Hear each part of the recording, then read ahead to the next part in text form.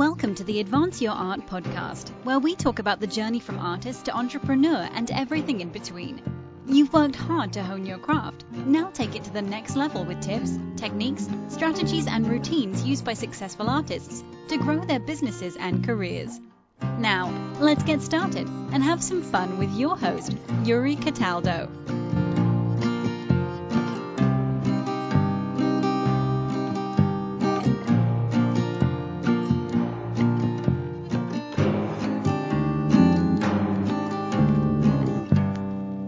Well, hello, Marvin. Welcome to the show. How are you doing this evening? Hey, if I was doing any better, I'd explode, Yuri. How are you doing? I'm doing well. I don't think I'm doing as well as you, but I'm doing well. I've looked into you. You're doing quite well for yourself. Thank You should be proud. Thank you. I appreciate that. Flattering me is a good way to start this. So, you and I have just recently met. You're someone who's done a lot of different things. So I'd like to start off by asking you to describe yourself and what you do. Okay, well, I am 69 years young, and I've been a lifelong entrepreneur. I was first a hippie rock and roll guitar player right out of college. I did that for probably 10, 15 years. And then I got married. The kids were on the way. I hadn't quite made it as the rock and roll star that I aspired to be. And, playing the jukebox cover tunes at the local pub just wasn't getting it for me anymore. So I had to sort of grow up and get a real job, although it wasn't a job. I started studying Zen, and I joined a Zen community in Ann Arbor, Michigan. I was living in Michigan at the time. Mm-hmm. And one of the other head students at the temple was a carpenter. I also had carpenter skills. And we started a little, bootstraps business.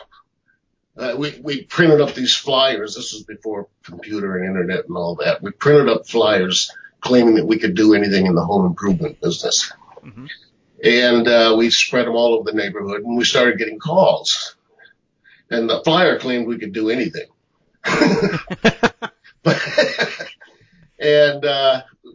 So we'd get a call, we'd get a job. If we didn't know how to do it, we'd go down to down the store and buy us one of those Sunset books on how to do it. Mm-hmm. Study up, and then we'd buy the materials, we'd sign the contract and go do the job. And we did very good work, and we got word of mouth. Long story short, eventually it turned into an actual business. Mm-hmm. I eventually bought my partner out because he was moving on. He was going to he had become ordained. He was going to start his own temple. I bought him out and built that company into, now this is back in the 80s, mind you. Well, we were doing in excess of $2 million a year. I had 14 carpenters in the field, 5 office staff, including an architectural designer, secretary, bookkeeper, and all that. And, had a good run for about 15 years during the housing boom of the 80s. The only reason I got out of that was because, and you have to understand, that housing boom was money that wasn't real. It wasn't real money. It was perceived value. Your $200,000 home next year was worth $250,000. Then it was worth $300,000. So people had all this equity in their homes to take out a second mortgage and put an addition on the house, put a sunroom on, remodel the kitchen, finish the basement, all that. Well, in the mid-90s, that bubble popped. And all of a sudden, you had a $400,000 mortgage on a house that was only worth $200,000 now. Mm. So the home improvement business tanked, and I sort of had to scuttle the whole thing. And here I was in my mid-50s and had to figure out something else to do. So I got into some different multi-level network marketing companies. I'm a pretty good public speaker and a motivator. Mm-hmm. So I did pretty well. I had a couple good runs with those, but eventually I tired of all the brouhaha type of, pump you up every night. It was just a lot of hype. Yeah. And a few people made a lot of money while everyone else didn't make anything. In fact, they spent more money going to conferences and buying tapes and motivational books and stuff than they did actually make money. So I just lost interest in it. My heart wasn't in it anymore. I became a writer. I published some books, and in the process became a professional editor. And I actually make more money as an editor now than I have with book royalties, although I would have made a lot more in my books if I'd have had access to the program I'm running now, which we'll get into a little bit later. But they just went along about like that for a while.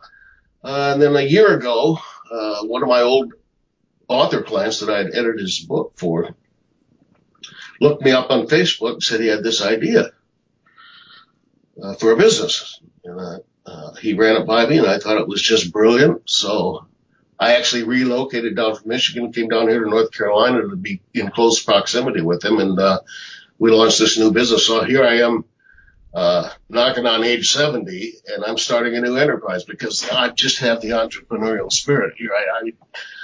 I can't sit still and not do anything. If I go too long without some kind of a new challenge, I just wither up and die. Sure. Well, you've definitely had, just in the short few paragraphs you've just mentioned, a very interesting career. And I'd like to find some parallels between them. So walk me through the process. Hippie rock and roll guitarist, then Zen, then entrepreneur. So what was it within there? So, you were this rock and roll guitarist who then started studying and becoming more Zen, and then met someone who you then started a company with. What were you thinking at the time, and why particularly did you pick to get into home improvement? Well, initially the partnership was just we were living communally. It was a way in the temple. All the students, we lived communally, and so we needed money to the temple was actually just an old house that we had bought, and we needed to renovate it. And in the process of renovating it, of course, we needed money. And so it was a way to raise money for the temple, for the community. And but then eventually I got out of Zen training. My Zen, the thing about studying under a Zen master is eventually they want you to, take up their dharma, it's called, and ordain you as one of their priests, and you go out and start another temple. Yeah. Okay. And I just couldn't go that way. I had a family coming, and I was getting more and more interested in the business side of what we were doing. And I was paying attention to this housing boom going on, and I noticed how easy it was to get home improvement jobs. So I think that's why I really turned into a businessman. I studied it, and I went to some seminars on, there was this one seminar about, what's the guy's name? He talks about craftspeople that do it, but they don't know the business side. You can be a good carpenter, but that doesn't mean you can run a carpentry business. You can be a good, you could be a good filmmaker, but you can't necessarily run a filmmaking business. It's a whole different animal. Right. So I started educating myself on the business side of the remodeling industry, went to some seminars, and that's how I guess, the rock and roll thing wasn't really entrepreneurialism. It was a way to not have a job, which I call just over broke, which reminds me of a great Jim Rohn statement. I don't know if you're familiar with Jim Rohn. He's a great business mentor. Yeah, I am. Yeah. He says, if you don't have a plan for your life, chances are you're going to fall into someone else's plan. And guess what they have planned for you? Not much. So it intrigued me, the idea of going into business for myself, because the sky's the limit. There's risks, you can lose, and I have lost big time a couple times in my life. But the excitement of it and the freedom of it, being your own boss, no ceiling over you can go as high as you want. Yeah. It's a great country to be able to do that in. Definitely. Nowadays, yeah. So you brought up a very, very good point. And that is actually kind of the thesis of this entire podcast, and that there's a lot of people who are trained are musicians, but they don't know the business side of the music industry. Or in your instance, you talked about that. They know the craft part of it, not the business side of the craft of model making. So what were some key elements that you were taught that help you separate the process of remodeling from the business side of that business, or the business side of the remodeling business? Oh, it was going to seminars, and I remember I went to one, and this guy said he questioned all of us in the room. And we were all business owners, right? We owned our own company business. He said, "What hundreds is the Dow Industrial Market at?" And none of us knew. He said, "You're all CEOs of a company. You don't even know where the stock market is at now. You haven't evaluated the market." And it dawned on me, I need to pay more attention, be more circumspect in what's going on in not only just my industry, but the economy as a whole, to make plans based on, taking a look at projections and existing statistics. I don't know if that answered your question. Maybe say it again. I maybe didn't get it just right. No, I mean, it really did. Because you're right. A lot of people, let's say, regardless of industry they're in, oftentimes focus with, just on their own unique business or just what they're working on, and not at the larger economic forces, which is kind of what you were speaking about. So besides looking at that, are there other elements too that you should help look at to separate from the craft from the business? Well, absolutely. I actually hired a business consultant to come in and look at my company. Mm-hmm. And he showed me how to make a real profit and loss statement. And he would go out in the field and observe my workers working, and he'd get feedback from my clients. And he taught me so much on the difference between being a carpenter and running a carpentry company. Mm-hmm. I think that's where I learned a lot from that man. I learned quite a bit as far as being able to become a successful businessman. Sure. So let's jump a little bit ahead then to your years spent in the network marketing space. What were some things that you pulled from your time there that have helped you in what you're doing now? Let me think about that. Sure. I would say that, well, for one thing, I developed into a comfortable public speaker. Mm-hmm. Although I'd been a performer all my life. I mean, I performed in church when I was 2 years old. But public speaking is different than standing behind a microphone and holding a guitar and showing off how fast you are to the girls so you can get laid that night. It's a different thing. So I developed into more of a leader. Mm-hmm. To be successful in network marketing, you have to identify your leaders and lead them and manage them. And you have to hold business meetings and be inspirational in front of people. And I just garnered a lot of life experience too from it that helped me into my writing career. Mm-hmm. Because I saw success and failure all the time, and entered into so many different relationships. And to be a good writer, you really have to know, like I write novels. And so I create these characters, and these characters are based on either a person or sort of an amalgamation of certain persons that I've known. So you can really write more realistic if you're thinking about an actual human being when you're creating a character than just trying to pull it out of thin air. Mm-hmm. Yeah. So when was it in your career that you decided to start writing? It was in my mid-50s. Okay.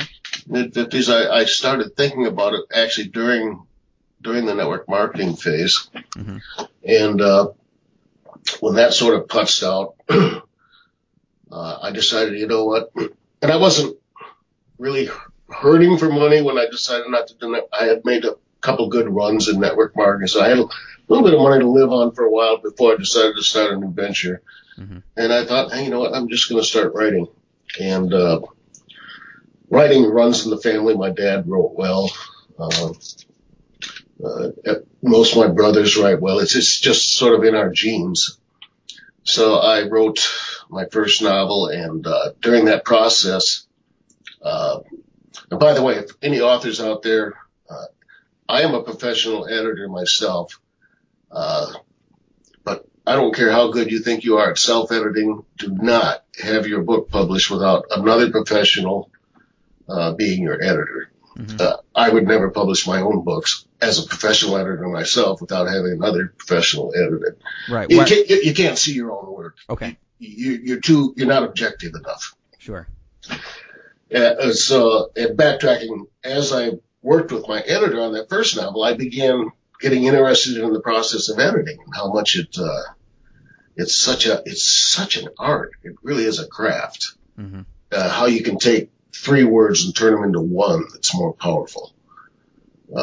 How you can break a long paragraph into shorter sentences to create more power. Mm-hmm. Things like that. And I think I got sidetracked there. But, so anyway, I became interested in editing. I read a great book by Stephen King.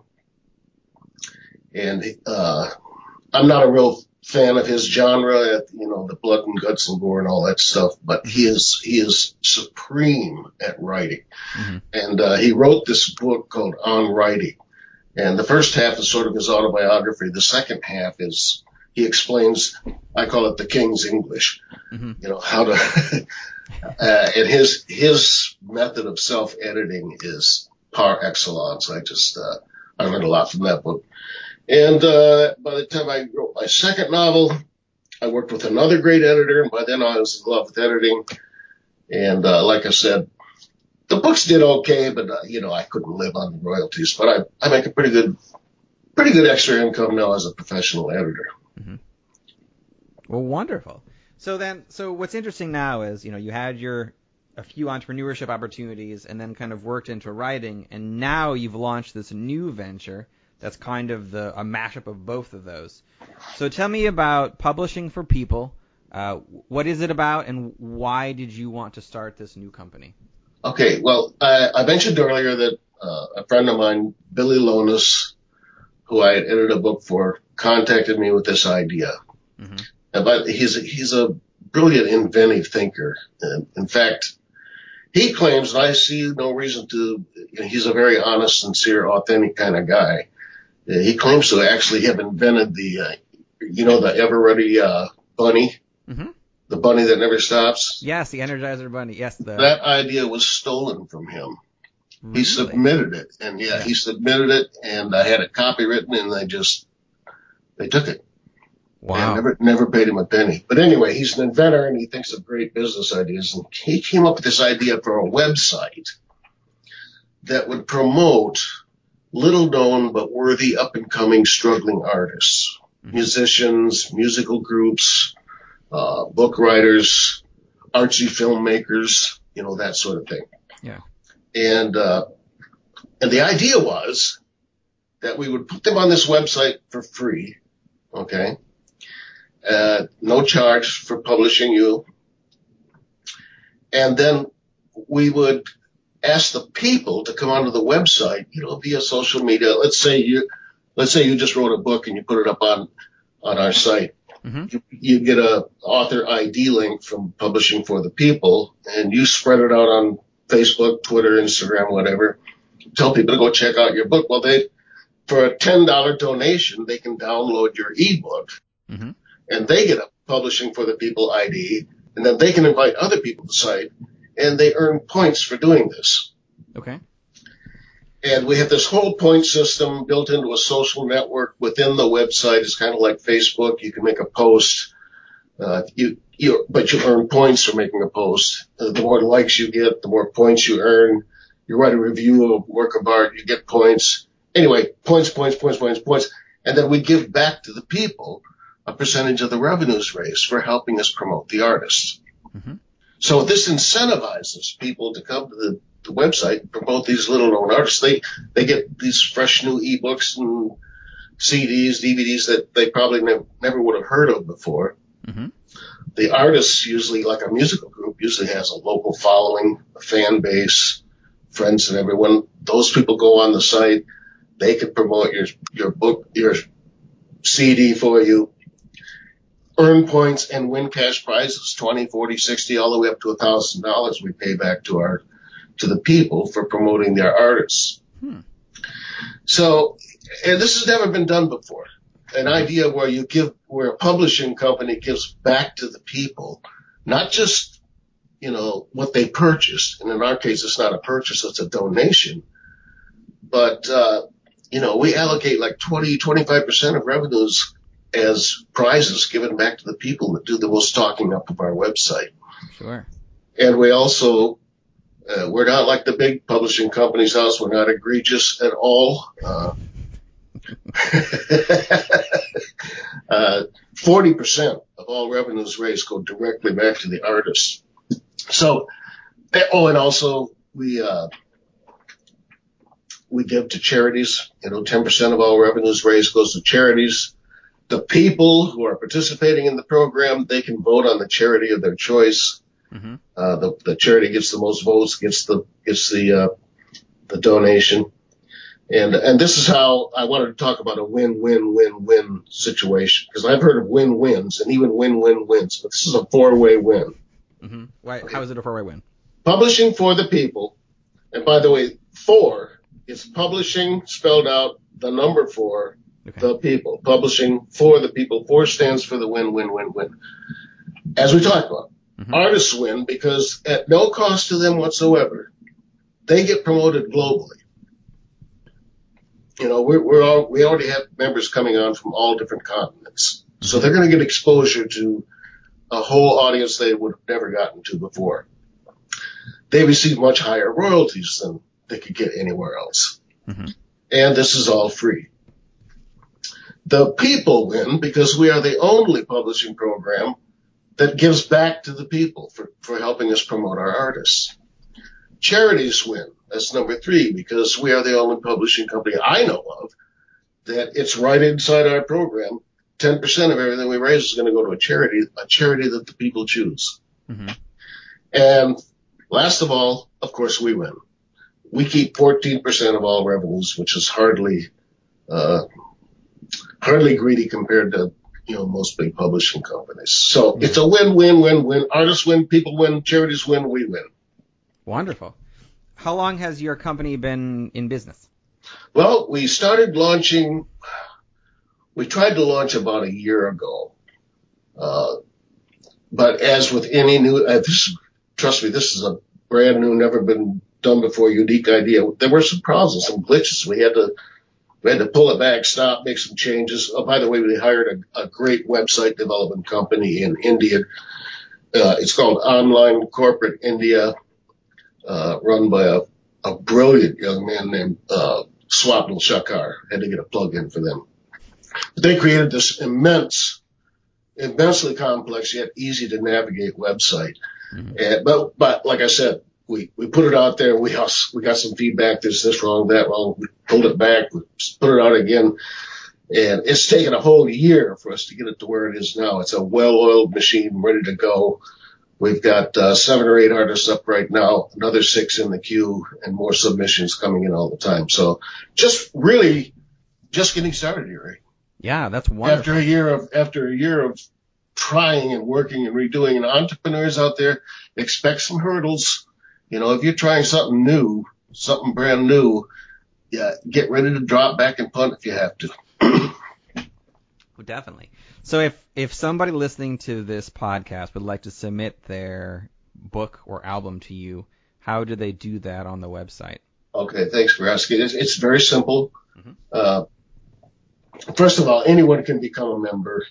Your registration is free. If you want to be a points-earning, potentially prize-winning member, we ask that you make one donation to one of the art lots.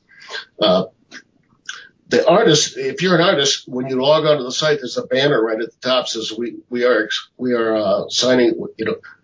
Are you an artist? Please click here if you'd like to become a Publishing for the People artist. You click there, it takes you to an artist sign-up page. You fill it out, agree to send us a sample of your work. Obviously, we have to review your work. We can't just put anything up. It has to be good. Mm-hmm. Okay. But if we accept you, then we send you a contract. And by the way, our contract is non-exclusive. Your artist retains full rights to their works. You can still self-publish. You can go on Amazon if you want. Mm-hmm. This is just a free, no strings attached, extra promotional opportunity for you. And if you happen to miss that and go to another page, there'll be a pop-up that comes up. Says, "Are you an artist? We want to help you. Click here." So you can't miss it if you're an artist. It's Perfect. Easy to do. Perfect. Well, it sounds like a fantastic site. So with your years of experience in multiple fields, what are some things that you've learned about starting your own company or entrepreneurship that has really helped you along the way? Can I say two of them? Sure, of course. One, and I got this from a business mentor when I was, actually it was during my network marketing years.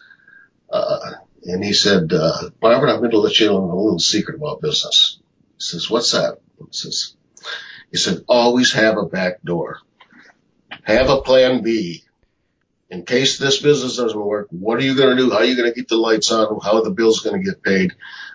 If this venture doesn't work, and God help us, we hope it does, but have plan B in mind." The other one I want to say is to people who are building a business and it's starting to become successful, for God's sakes, capitalize the company before you start elevating your lifestyle. You need to stock money away and have enough money in the bank so you can operate for at least 1 full year without any revenue coming in. Lights stay on, employees get paid, the bills are paid. Once you get to that point and you are well capitalized, then sure, enjoy the fruits of your labor. Get the nicer house, the nicer car, take the fancy vacations, but capitalize the company first. Good. Both very excellent pieces of advice. So, Marvin, I want to thank you again for taking the time to chat with me. I really appreciate it. If the listeners would like to get a hold of you, also, check out more of your website, where is the best place they can go for that? Well, go to publishingforthepeople.com. And again, it's publishing, the number 4, the people, publishingforthepeople.com. And for God's sakes, help us out. Come on board, check out our arts, donate to one, become a member. If you're an artist, please, we want to promote you if you've got good work. You can also find me on Facebook, Marvin D. Wilson. Where else? I'm on Twitter as Paize Fiddler, PAIZE_Fiddler. I'm on Instagram as The Old Silly, I believe. And I'm just like, you know what? You just Google Marvin D. Wilson. You'll find me. Sure. Excellent. Well, I will definitely put as many links as I can in the show notes so people can click right through. It's been a pleasure, Yuri. Thank you, Marvin. My pleasure as well. Thank you for listening to another episode of the Advance Your Art podcast. If you like this episode, please go into iTunes and give us a 5-star rating. And while you're there, hit the subscribe button so that every single time I release a new episode, it will go directly to you without even thinking about it. If you're interested in hearing older episodes, please go to advanceyourart.com where you can find the catalog of everything I've done so far, as well as contact information and projects I'm working on. Thank you again, and have a great day.